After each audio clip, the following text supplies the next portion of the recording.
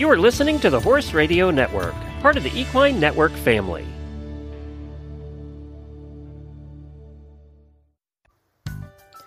Welcome to the Dressage Today podcast's Training Buzz. These short podcasts bring you the best tips straight from our subscription video site, Dressage Today On Demand. To get full access to all our videos, go to ondemand.dressagetoday.com and enter promo code DTPodcast to save 15% off your subscription. Now, listen in on this week's buzz and enjoy the ride. This week, Laura Ashley Killian works on improving the connection in the trot because her horse's mouth is busy and she gets a little low in the pole. Laura works on shoulder in and goes through the what, how, and why of the rider's aids and the horse's responses. She demonstrates what happens when the rider's body gets imbalanced in different ways. So an exercise that I do when I'm teaching people, first step, it is called shoulder in for a reason. We want these shoulders to quite literally move in. So we take the shoulders, we place them to the inside. Can we straighten? Good girl. We move the shoulders to the inside. Can we straighten? Good girl. Now, when my amateurs are just learning this, I let them go to the middle of the arena. If that's what it takes, it's okay. I give them permission to make other mistakes as long as they accomplish the goal. Turn the shoulders on the diagonal. Oh no, you're heading to F. No problem. We can fix that with a little bit of weight placement. Drop the inside hip down and look, you've got it. You already had the angle. You never gave it up, and you shifted your weight, and now you're exactly where you wanted to be. So we take it one baby step at a time, and we create one correct solution first, and then we build on the components. We don't try to conquer it all in one day. So I take my hands, and I think almost like a Western rider a little here. If I neck rein without crossing the reins actually over, and I bring that shoulder with me, then will the horse match me?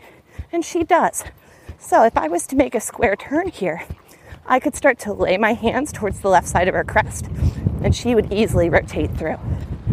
I'm putting a gentle amount of pressure from my outside thigh, and she brings that shoulder around with me. No problems, no questions asked.